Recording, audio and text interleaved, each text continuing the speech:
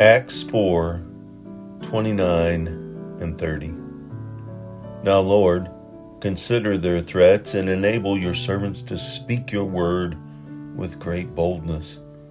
Stretch out your hand to heal and perform miraculous signs and wonders through the name of your holy servant, Jesus.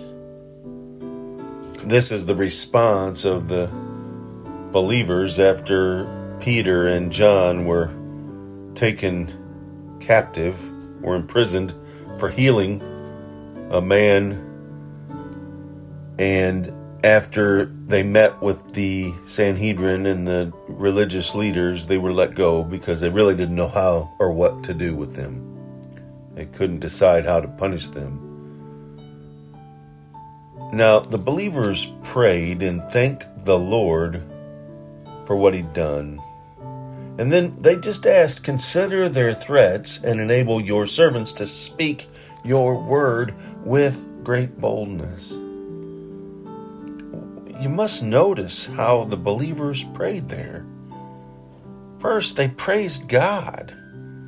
They praised God earlier in the chapter of speaking from Psalm 2 and speaking of Christ and the King and his Son who would be the King would come, the Anointed One.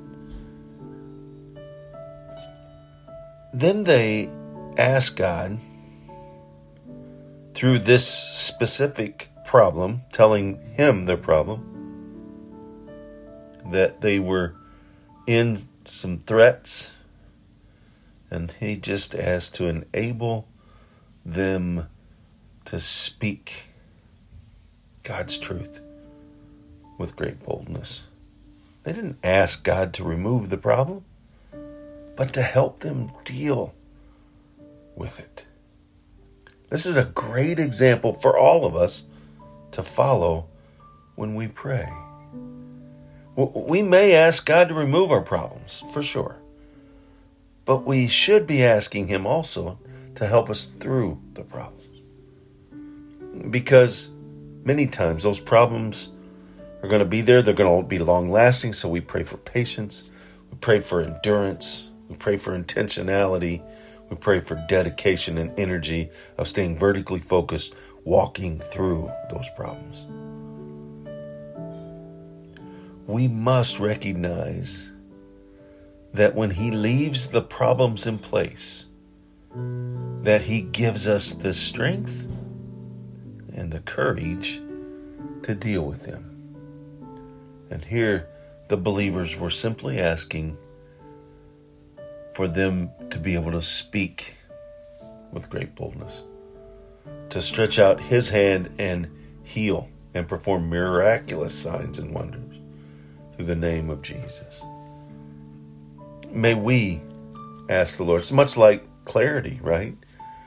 We can pray for clarity, but we don't pray for discernment. We ask for God to make the path clear, but we should be praying for discernment. Lord, give me the understanding. Help me to see, to pick out the finer points. And in that discernment, I receive clarity. The same thing with problems. Lord, help me through this difficulty, this struggle, this screaming ocean, these lightning bolts and thunder that rolls in life. Help me see you. Help me trust in you, believe in you. And Lord, give me the strength and courage to walk through those troubles. Go out, make it a wonderful God-filled day in trusting in him to give you the strength to obey, to trust him, to give the strength to love others right where they are and love them in such a way they do ask why. Because that love is so pure. It's so genuine. It's so mind-altering, if you will, that they feel God's love through you. He was the one, he first loved us. We did nothing.